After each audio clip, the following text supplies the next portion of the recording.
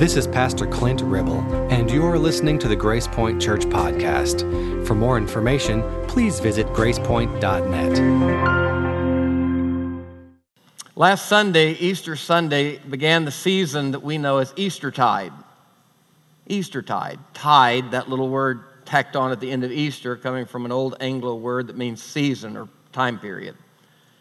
Season of Eastertide, let's do a little history lesson here. It's good stuff. It's good stuff, so hang in here with me. There's a 50-day period that includes Easter and Pentecost Sunday. And Eastertide is that 50-day period.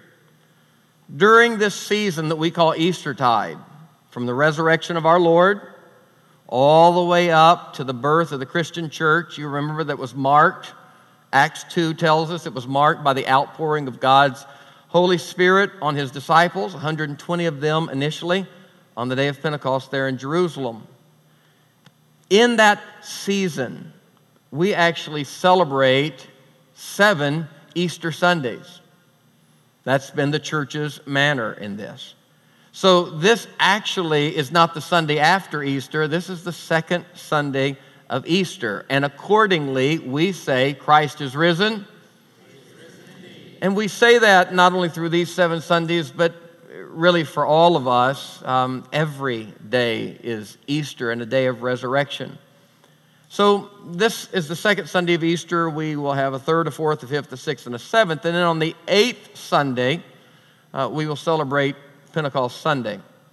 During the first Eastertide, and there was a first Eastertide, the 4 evangelists, Matthew, Mark, Luke, and John, recorded 6, 7, 8, depending on who you listen to and how you read it, maybe as many as 9 occasions where Jesus appeared to His followers after the resurrection. Now, Luke tells us that the period immediately following the resurrection in which Jesus appeared was a 40-day period. So 50 of the days of Eastertide, the first 40 of those days were the days of Christ's appearances to His disciples. Now, the Gospels only record a few of those incidents. The 6, 7, 8, or 9 that we have recorded are only a few of those that most evidently happened, because in 1 Corinthians 15, Paul, reflecting back on that season, said over 500 people now attest to the fact that they saw Christ risen from the dead during that season. As a matter of fact, we always, using Pauline language, when we talk about the gospel in theological terms, a lot of people will say the gospel, the good news, is the love of God, the love of Christ. But using Pauline language, we flesh that out, and we often use the 3 words, the death, burial, and resurrection, right? You hear people talk about the death, burial, and resurrection. That's the good news. Well, actually, Paul did say the good news is the death, burial, and resurrection, but that's 75% of what Paul said was good news, technically. Paul said the good news, the gospel, is that Christ died, He was buried, He was resurrected, and He was seen of more than 500 people during a 40-day period. So applying that to modern life, if we rise to walk in newness of life and the power of His resurrection, that the same Spirit that raised Jesus from the dead dwells in us, the idea of resurrection is that we not only experience a one-time moment, but He is seen in our life throughout the process of this resurrection experience, the life of God living inside of us. So Luke 24 says at the end of that 40-day period, now we're talking about the 50 days of Eastertide, but the first 40 days when He was seen, Luke says, concluding his gospel, that He took them out to a mountain and He ascended into the heavens. And after He had parted from them, this is what Luke said. Luke said they worshiped Him and they immediately returned to Jerusalem. So if you're looking for those 10 days at the end to account for them with what happened, this is what happened. They saw Him ascend, they worshiped Him, and they returned to Jerusalem with great joy. And of course, they were Jewish people, Messianic Jews following Jesus, where they were continually in the temple. I mean, they took the experience of Jesus straight into the temple, and they were in the temple praising and blessing God. The Bible says for a period of 10 days, they were in and out of the temple praising and blessing God.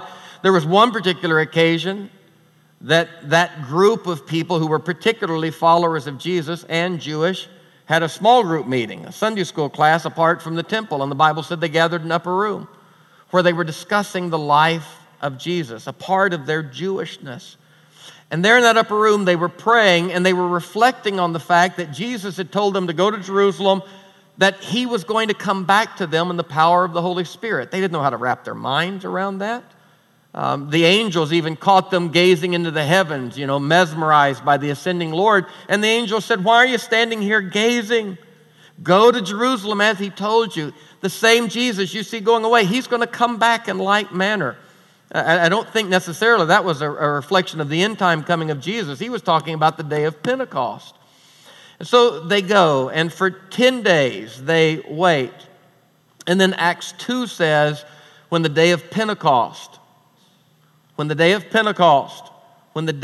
festival of Shavuot, one of the three main festivals on the Jewish calendar, the Pesach feast or the Passover feast, the Feast of Tabernacles or the Feast of Weeks, and the Feast of Pentecost, or the Feast of Tabernacle was the feast, not the Feast of, I'm getting confused.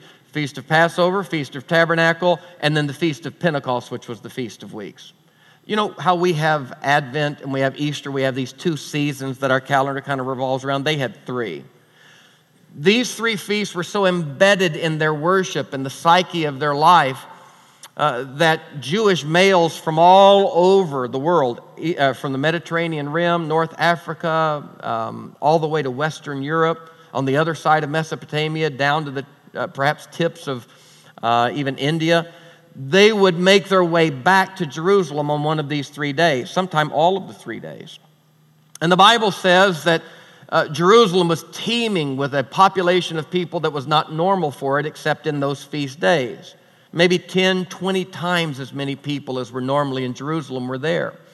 Some of the people had been there since the feast of Passover, which was 7 weeks before. They come from such a far distance that they just stayed. Now, some of the folk from Galilee and the surrounding regions, they would go home between. But there was a large host of people there on the day of Pentecost. And the Bible said after that 50-day period had passed, when the day of Pentecost was fully come, fully set in that Jewish calendar, there came a sound from heaven as of a rushing mighty wind. And it filled all the house where they were sitting, and there appeared unto them cloven tongues like as a fire, and it set upon each of them. And they were all filled with the Holy Spirit of God. And they began to speak in languages that weren't their own. They began to speak in languages of men not necessarily known to them, spilling out of that upper room into the streets of Jerusalem, again, that were teeming with these Jewish folk from all over the diaspora or the dispersion who were there celebrating Pentecost. The Bible says that they were speaking the praises of God in languages other than theirs. 18 different nations represented in the streets of Jerusalem. Jewish people who were multilingual, knew the language, their Jewish language, perhaps Aramaic, but they also knew the language in which they had been raised. 18 different types of Jews from different nations round about that world said, wait a minute, we hear them declaring the mighty wonderful works of God in our language, not theirs. What is this? Some of them, not really hearing the clear articulation, just saw the ecstatic experience, and they said, these guys are drunk. And the Bible said it was at that moment. This is when the church begins. This is a big deal. This is the season we're going into. At that moment, everything Jesus had lived for, everything that he had pointed to, Peter stood up with the apostles. Everybody says that Peter's the guy that preached on the day of Pentecost. No, Peter preached with the apostles. This was a large crowd. They didn't have amplification systems. Peter preached, and the other apostles scattered through the crowds and repeated his message. Peter stood with the apostles, and he said, these guys are not drunk as you suppose. Now, they are drunk, but they're not drunk on the vintage that you think they're drunk on. They're not drunk as you suppose, seeing it's just 9 o'clock in the morning. But this is that, again, rooted in the Jewish faith, this is that which was spoken by the prophet Joel. In the last days, saith God, I will pour out my Spirit upon all flesh without distinction, Jew and Gentile, Greek and barbarian, male and female, kings and handmaidens. Old men will dream dreams, young men will see visions. Women will prophesy just as men. The Bible says that Peter continued to preach from the writings of Joel. He continued to preach from others of the prophets. He even quoted a psalm, at which point the people were convicted and said, what do we do? He said, just turn to this one who's been crucified, whom many of you were party in crucifying. Repent, be baptized, calling on his name, and the same Spirit that filled us will fill you. For the promises unto you, your children, and all that are afar off, even as many as the Lord our God shall call. You can tell I was raised Pentecost, wasn't it? Can't you? It's kind of one of our candy sticks. I know that one really good. So Pentecost comes. Now, obviously, I got to stop there. Obviously, there's a lot of material for us to focus on in Eastertide on either end of the story. You got Passion Week on one end. You got Maundy, Thursday. You got Good Friday. You've got Silent Holy Saturday. You've got Resurrection Day. There's a lot of material to talk about on that end of Eastertide. On the other end of Eastertide, Pentecost, there's a lot of material. I just couldn't help myself, gave some of it, but we could break that down and talk about what it means for all flesh to be able to be possessors of the Spirit of God. Beautiful material. But this Eastertide, there are some incredibly significant lessons to learn in the 48 days between the Feast of Passover and the Feast of Pentecost, or those linchpin days.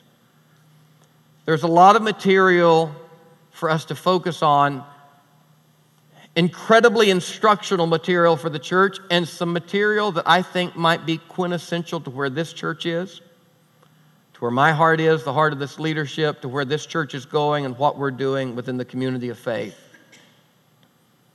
Some of those lessons we're going to focus on over the next 6 weeks. Particularly, we're going to look at the 40-day period immediately following the resurrection before Jesus ascended. And we're going to talk about how Jesus related to, treated, viewed, and interpreted this thing we call sacred scripture, holy text, the Bible. Now, I want you to remember something about the brilliance of the Bible before we get into this deeply. And that is, the Bible is not simply, all of this is important, so please just kind of mark this in your mind. The Bible is not simply an historical narrative to be read. The Bible is not simply a historical book that is to be read, memorized, and remembered and regurgitated in proper sacred settings. The Bible is actually not the story simply of humans who lived a long time ago. The Bible is the story of every human life. The Bible is the story of creation. It is the story of life and creation continually experiencing a cycle and a process of transformation. The Bible is not their story, it is our story. Accordingly, with that idea, which the church has always believed, sometimes we don't live like it, but that is essentially what we believe about the text, the Christian calendar that some of you didn't grow up with. Now, we all grew up with it to some extent with Christmas and Easter. From the Pentecostal world that I grew up with, that was it. We didn't know about a Christian calendar or a liturgical year. Some of you come from those backgrounds and you did, but let me say this about the Christian calendar. The Christian calendar recognizes the true nature of Scripture. And the calendar is not given to us for us to go through this rote process of religious observance, holidays or holy days. The Christian calendar recognizes and reminds us not that Advent happened, but that Advent is happening. The Christian calendar reminds us that we are all continually experiencing, continually in and out of the transformative cycle of Advent, Christmastide, Epiphany. We are continually in and out of the season of Lent and Easter. Lent is not a 40-day period that we go through only at that time of year. Lent is a 40-day period when we remind ourselves that the actual Lenten process is something that we come in and out of quite frequently in our lives. We are continually living a process of Easter. We are experiencing nativity, not as a story, but as a reality. We are experiencing baptism. We remember that we don't just read that Jesus got baptized and we get baptized. We remember Jesus saying, "Will you be baptized with me?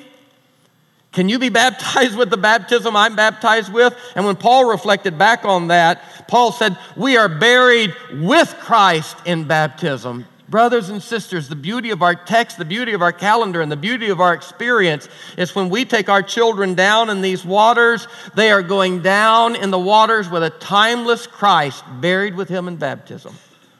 We are continually experiencing temptation, wilderness experiences, Palm Sunday. This is the brilliance of the book. We live in Maundy Thursdays, Good Fridays, Silent Saturdays, Resurrection Sundays, Pentecost, and, frankly, a good bit of ordinary time.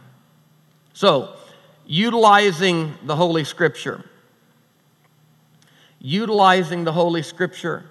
Oh, I can't tell you how important I believe this statement is. Utilizing the Holy Scripture properly, emphasis on properly, means not simply reading and remembering a text, Bible sword drills. Utilizing Holy Scripture properly means entering the text, recognizing myself as a living text, playing out the themes that I'm able to read in the lives of others. We go down into the well with Joseph betrayed by his brothers. We come out experiencing the sovereignty of grace. We stand before our own brothers, hearts broken, bathed in a forgiveness divine that could not be acquired by ourselves. We don't stand reflecting back on something that happened 2,000 years ago at an open tomb, but we rise every day walking in newness of life and the power of that resurrection. We are not readers of the text alone. We are living witnesses to the text. There is a reason that many of you, no put down, you're in good company, but you are estranged from the Bible. As Christians, you don't know what to do with the Bible. It's a hard text. It's a difficult text. It's a daunting text. You don't understand it. You feel like you try every year. You've gone through your daily bread and read it, and you still don't know what it's saying. I can tell you that I once had that relationship with Scripture, such that viewing Scripture that way became so ineffectual for me that I eventually put it down completely. Many of you have not only had that experience with the text, you've had that experience with church and other things within the kingdom. But once I recognized the living nature of the text, and for all of you that have trouble reading the Bible, listen. Once I recognized this, driven probably more quickly to this realization than you, because my vocation depended on it as well as my heart. And there were times that the vocation actually drove me more than the heart, to whatever end God used that graciously. But once I recognized the true nature of Scripture and stopped, Antonio, when I stopped superficially reading the Bible, and when I say superficially, I mean across the surface, strip mining the soil of the Bible. When I stopped superficially reading the Bible as a final constitution, a fundamentalist text who gave surface answers that made me right and my foes wrong, and made our denomination the chief purveyors of truth.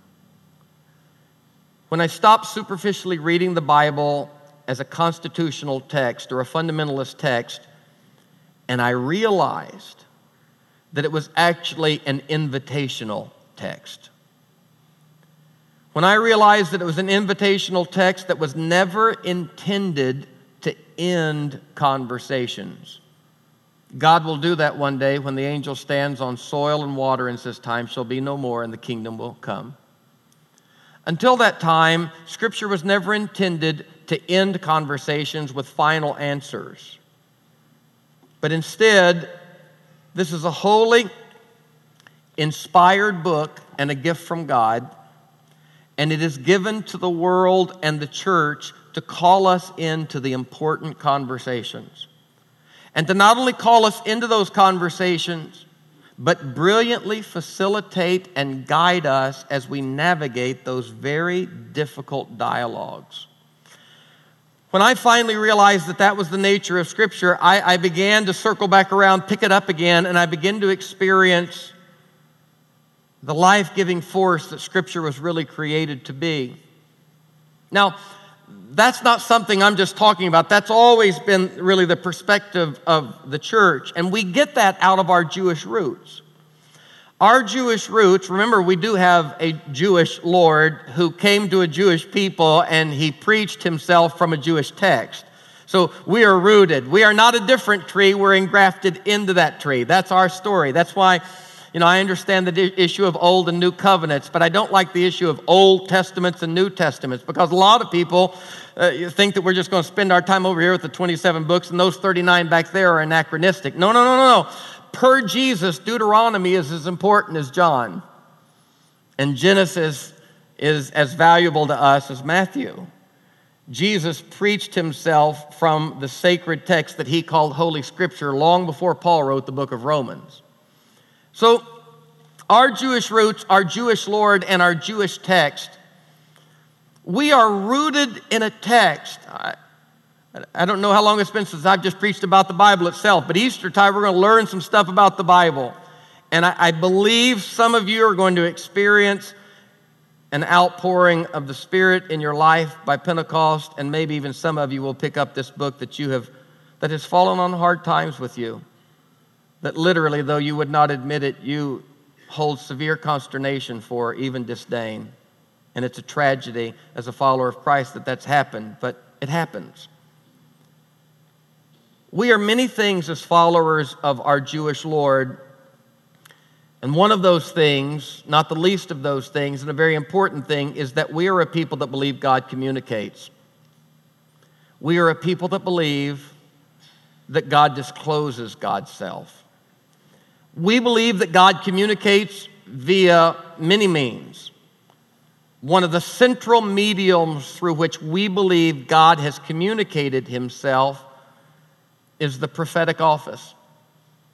Scripture is a prophetic book, and by prophetic, please don't shut your ears, because I'm not talking about the three-ring circus that some of you experienced in your past life, or I'm not talking about crystal balls. When we say the book is a prophetic book, God spoke to people. And the story of Israel was that when he spoke to them at Sinai, they could not sustain that voice, and they told Moses to ask him to no longer speak directly, but to speak via a channel. And the prophetic office was instituted.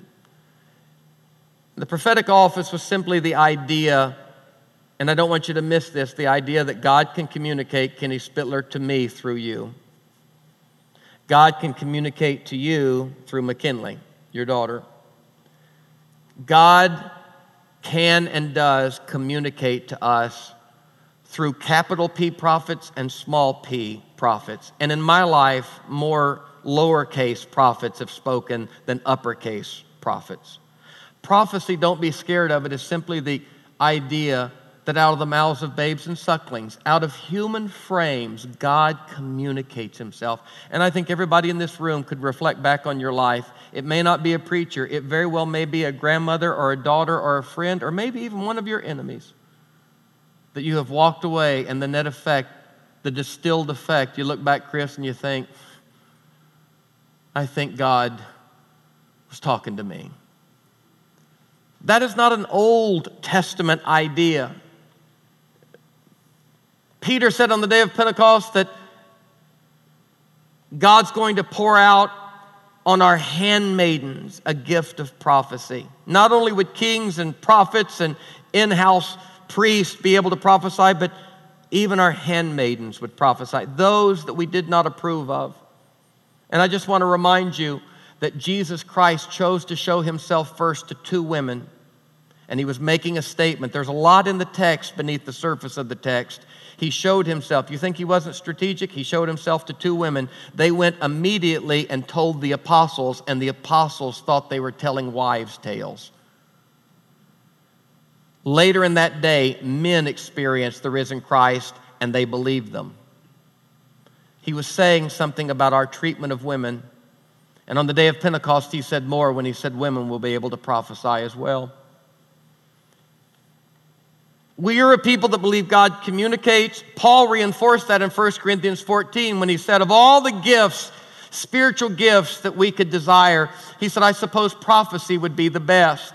And I'm not talking about that Barnum and Bailey deal on television where guys get up and tell you to put your hand on the screen and say, thus saith the Lord. I'm talking about the simple belief that God Almighty, Kelly, can speak to you through your own children. That God Almighty can wiggle into your life. He can even speak through people that you don't approve of. Balaam's story tells us he can even use a donkey as a medium if he wants to. Paul said there is a gift that we should all desire, and that is the gift that maybe, just maybe, in the broken frailties of life, as we cross paths with someone, God could use us, Jerry, to speak a word of encouragement that actually extends beyond our heart and minds itself all the way to the very heart of God. That's the gift of prophecy. And Paul said of the church, let all prophesy. Let the others judge, because we're just humans. And that's why anybody who comes up to me and tells me that God told them to tell me, I look for a way to run. Because there's humility in the prophetic office. There's humility in the prophetic gift. There's humility such that God probably uses our children more than anybody else because they haven't possessed the gift and they haven't called themselves to an office and they haven't given themselves a title. My mentor, Brother Hardwick, always said, it's not prophecy that I mind, it's the prophets I can't stand. And when people stick their thumbs in their lapels and think that there's something, they destroy the gift. Don't miss in the grandiosity and the inflamed tones the fact that prophecy, Dave, is just the gift that you and I could be used at some point to speak to some human without even knowing it. God could communicate his heart to us through us. And we believe that there are difficult issues in life. We believe that there are difficult issues germane in particular to every culture and time. I won't even dare to speak for our entire culture, because what culture am I talking about? Protestant culture, Christian culture, Bible Belt culture, Pentecostal culture, the culture of the George and Mitchell family from which I come, Northeast Arkansas, Middle Tennessee. I don't know how to speak for all culture. I just know that within the culture of my life, there are important issues. I grew up in a culture of Christian coalition and religious right and the conjoining of, I remember when we were all Democrats and then we all became Republicans, and the two central issues beyond fiscal conservancy and the issues of federal government and state government, no, the issues for us became in the 80s and 90s. Sanctity of marriage, we called it, and the sanctity of life.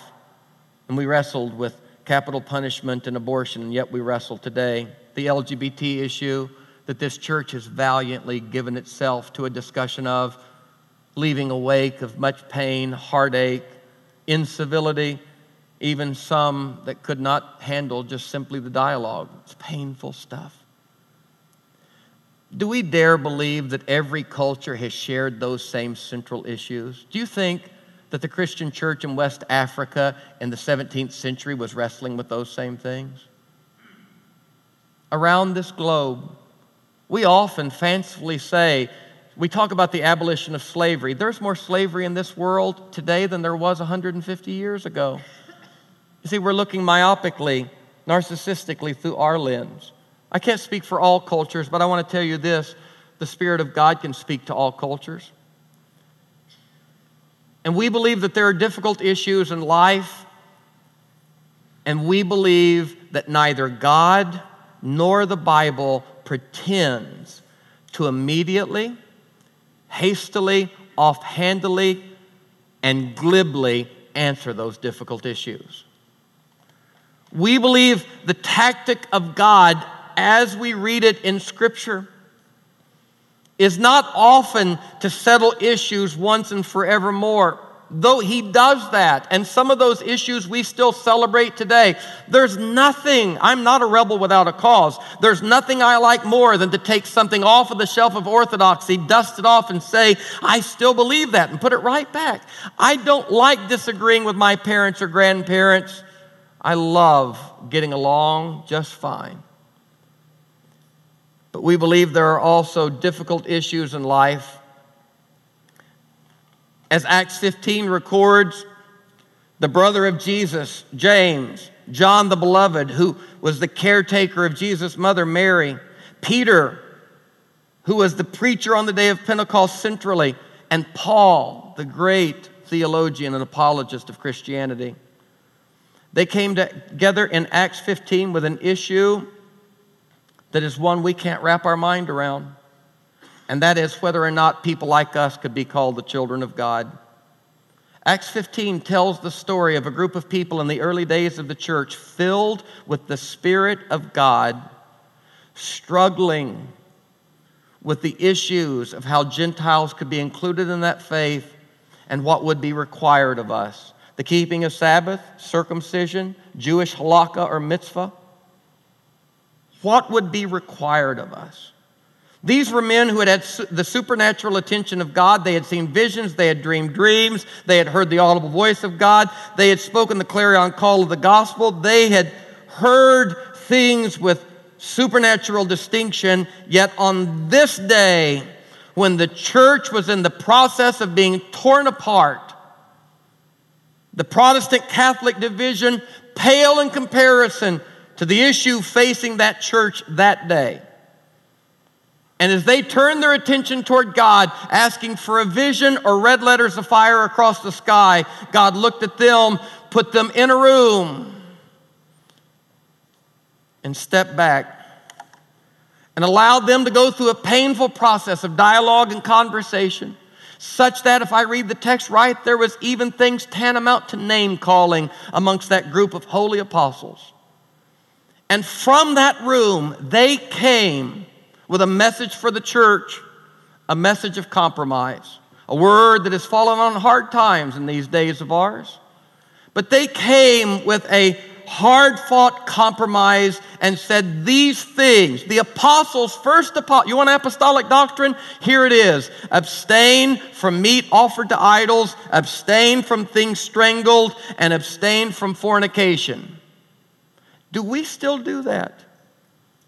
Are we still abstaining from meat offered to idols? Are we still abstaining from things that have been strangled? Yet the first declarative message of the apostles outside of the gospel was that these are the necessary things that we must do, Jew and Gentile. And ultimately, the apostles, reflecting back on that compromise, with a measure of humility in their voice, said, it seemed good to the Holy Spirit. It seemed. And I hear Mother Teresa say to my friend who asked her to pray for him that he might have certainty and clarity, she said, I will not pray for you to have clarity. Threw his hands down on the table and he wept and said, but you've seemed like such a person of such great clarity. Mother Teresa smiled, softened, and whispered, it seems. But I have seldom had clarity. But in the absence of clarity, I've learned trust. And Mike, he put those guys in the room and told them there are other virtues besides clarity, certainty, and accuracy. He told them there are some virtues that matter a lot to God, like learning how to be long-suffering with those who disagree with you, learning how to meet in the middle, learning how to find civility and kindness and forbearance and long-suffering. And they walked to that room, not as visionaries of heavenly visions, but humbly wringing their hands, saying, this is weighty stuff. And it seems that we have done the right thing. We believe there are difficult issues in life. They had them then and we have them now. And this church has yet in its 10 years to experience a struggle as hard as that one in Acts 15. We have yet.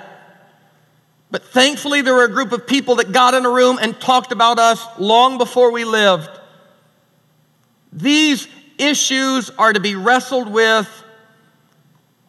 And so as Scripture guides our wrestling conversations, as Scripture guides our reflections, our decisions on important matters, we are comforted in those Acts 15 wrestling matches with the fact that these people from whom we came, when they were given a name finally by God, God gave them the auspicious name Israel.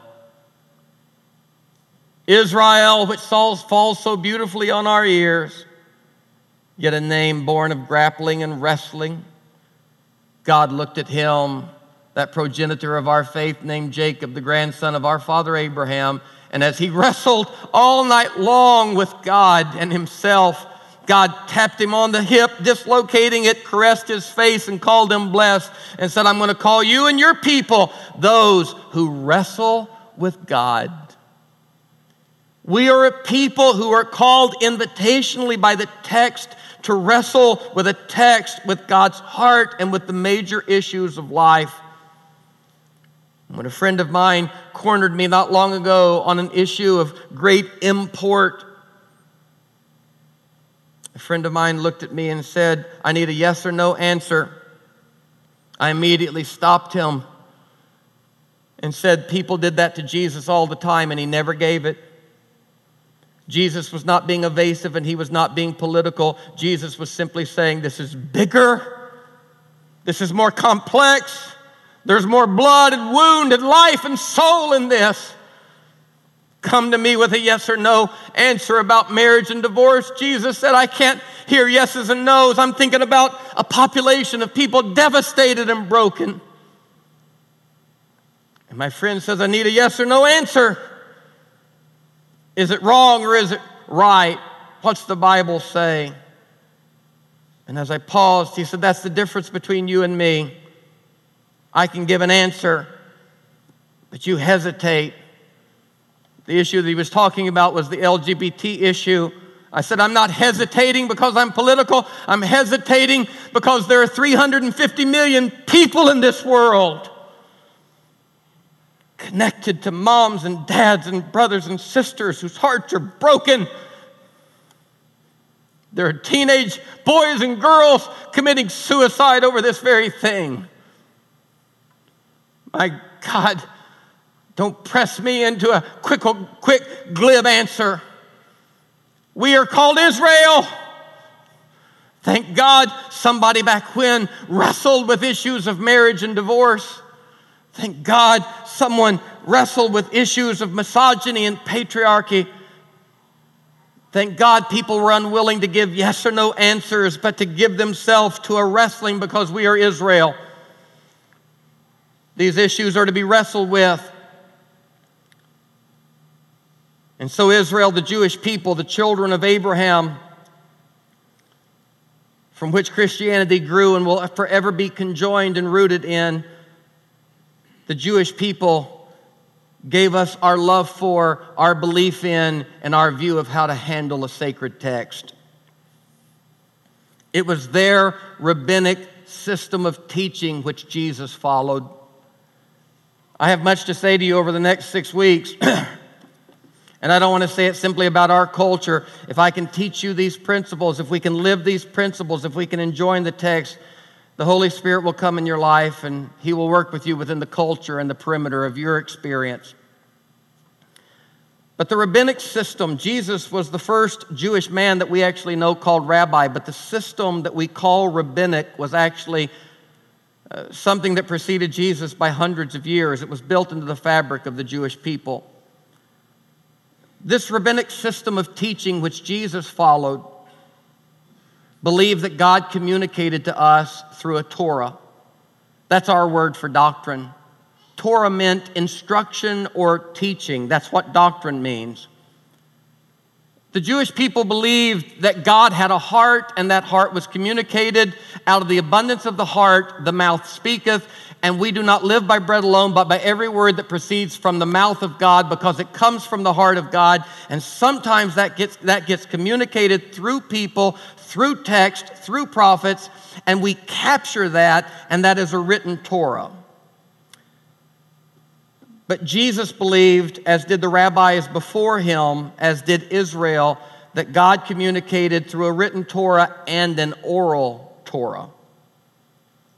And those two were connected siametically. They could not be separated.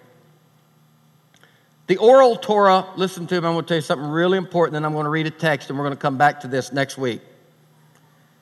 The oral Torah was the continuing effort of God's people to properly interpret and appropriately apply the written text. The oral Torah was the effort of God's people to wrestle with a text and not strip mine it, but dig deeply into it and appropriately apply that text to each generation and culture. I want to tell you what the Hebrews realized and Jesus lived. God has built into the prophetic text a time-released nature. And so for those who believe the process of oral Torah is revisioning and censoring and downplaying, they're missing the point. Oral Torah is not a revision. Oral Torah is the recognition of John 16 and 13. Jesus looked at his disciples and said, I have many things to tell you, but you can't bear them now. And if you read church history, you don't even have to read it carefully to recognize that our long 2,000-year history is a history of not us changing, censoring, and revising the text, but coming back to a text and reading it finally with the material that was invested in it in the beginning, and finally saying, so that's what that meant. Scripture is a time-released capsule that graciously meets itself out to us in incarnate fashion, because that's the nature of the incarnation. Jesus didn't just come, and he didn't just come to the right place in the right way. Paul said he came at the right. So even the incarnation, the moves of God, the communicative moves of God are time-released in nature.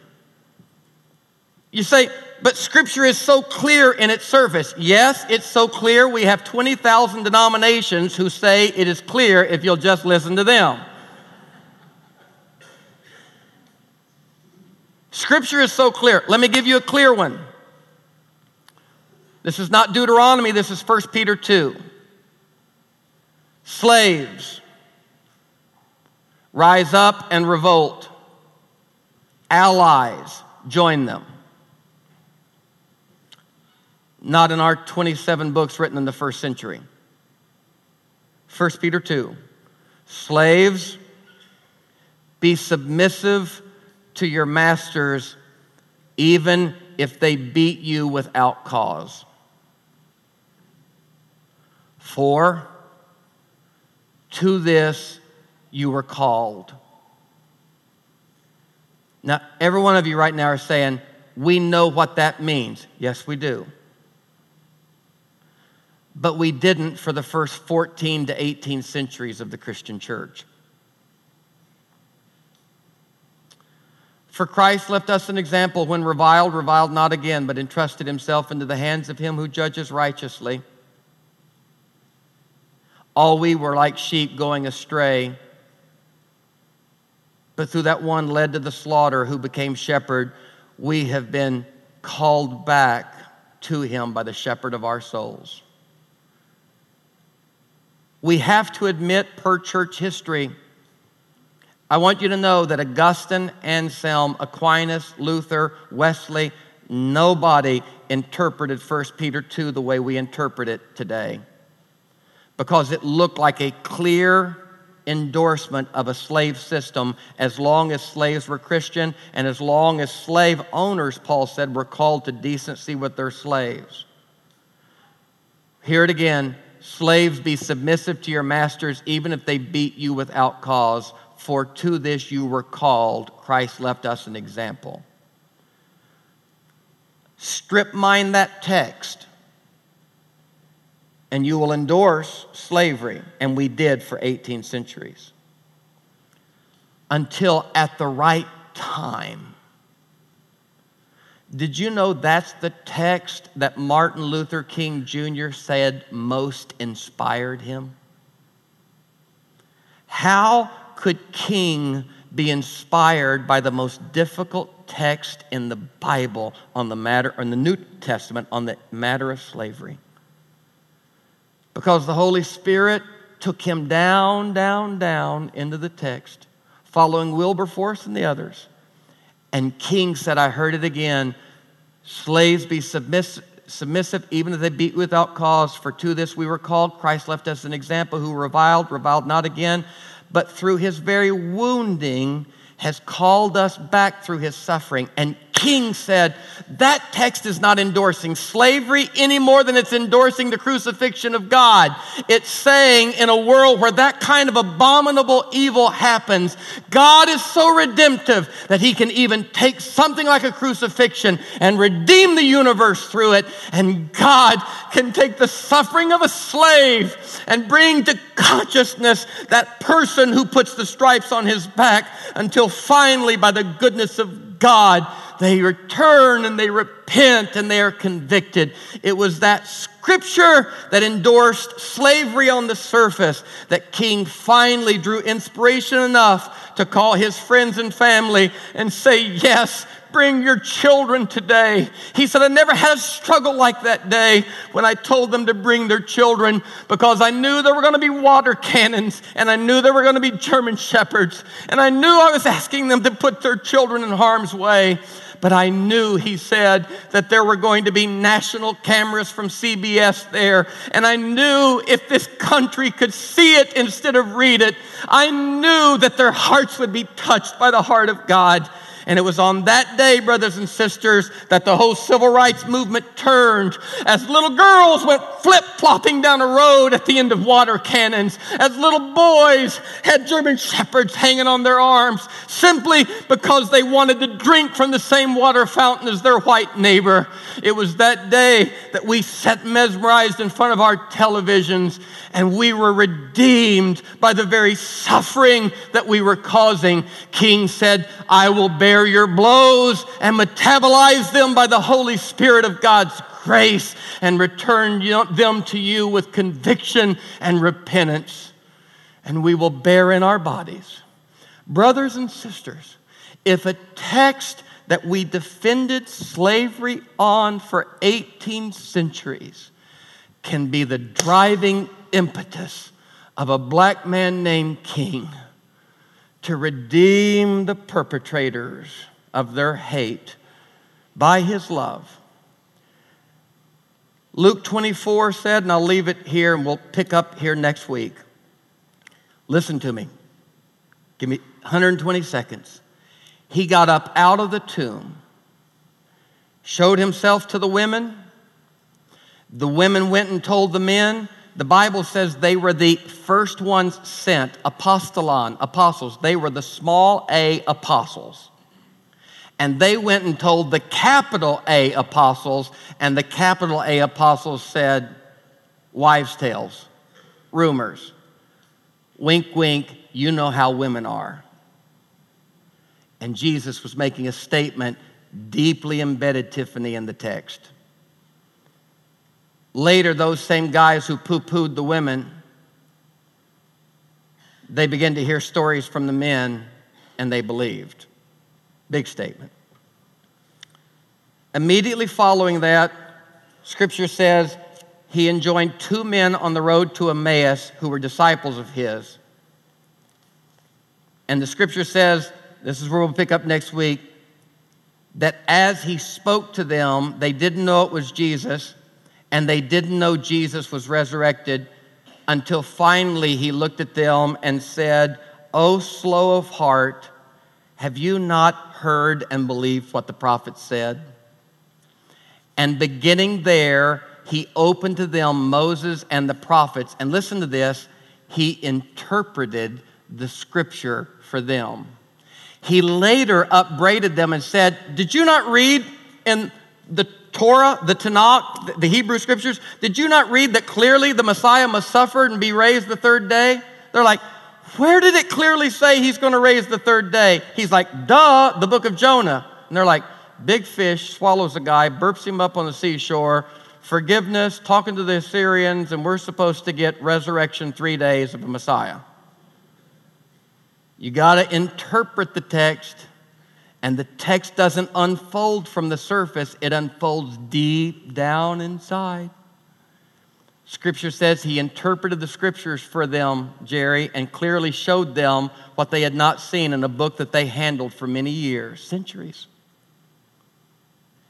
The Bible says that they later reflected and said, didn't our hearts burn inside of us when he opened the Scriptures to us? And finally, the Bible says, then he opened their minds that they might understand the Scriptures that he opened. And I want to say this about the Bible. It's our text, and I would love to call some of you back to it. But Jesus taught us that he is our rabbi and he is our interpreter of Scripture. And we've got to read the text with Jesus, not with the Baptists or the Catholics. We've got to read the text with Jesus. We've got to read the text not with Stan. We've got to read the text with Jesus. And I want to tell you that Scripture unopened by Jesus is closed. And closed Scripture can be more harmful than no Scripture. Closed Scripture has caused greater damage than no Scripture. Bad religion hurts more than no religion. Closed Scripture can be more harmful than no Scripture. And I want to say this, Scripture opened by Jesus to unopened minds is still useless. He not only opened their minds, Mike, or opened the Scripture, he opened their minds. Opened Scripture and unopened minds is useless. Only Scripture opened by Jesus to minds opened by Jesus is truly useful. And I'll say it this way. This midrash wrestling that humans do, we generally do it born of necessity and pain. Jesus opens the Scriptures to hearts that have been opened by life. You say, wait a minute, I thought Jesus opened. Jesus does open our hearts, but he generally does that through life. That's the way I've seen it. In 30 years of pastoring, most of us get our minds opened by life, not by an epiphany. But an open text that Jesus can interpret only finds use in an open heart. And I have seldom met minds that were opened unless it was life and time that did it. I can't do that for you, but life will. And as life does, don't let anybody call you revisionist, censoring, and downplaying. If life pain lead you back to the feet of Jesus saying, would you help me read this again? And when we're able, the midrash of community, the struggle and the wrestle, the voice of the Lord will come through, and the church will continue reforming itself. Some call it backsliding. I call it moving toward the image that is full in Christ, that truly represents God's heart. That's the process of the church. Over the process of Eastertide, we're going to look at several examples, not of how we should do that, but of how we've already done that. It is the model, and that, brothers and sisters, is a high view of Scripture. Can you say amen? Let's pray. Lord, thank you for this good day. Thank you for these good folks who sit here and give themselves to this process week after week. Not just surface, not just shallow, but dig down into the hard stuff. Thank you for them. Bless them in this Eastertide. And I pray, dear Lord, above all, that you would interpret the text, open the Scripture, and open our minds that we might fully know you. We pray these things now in Jesus' name. And God's people said a good and hearty amen. God bless you. Go in God's grace.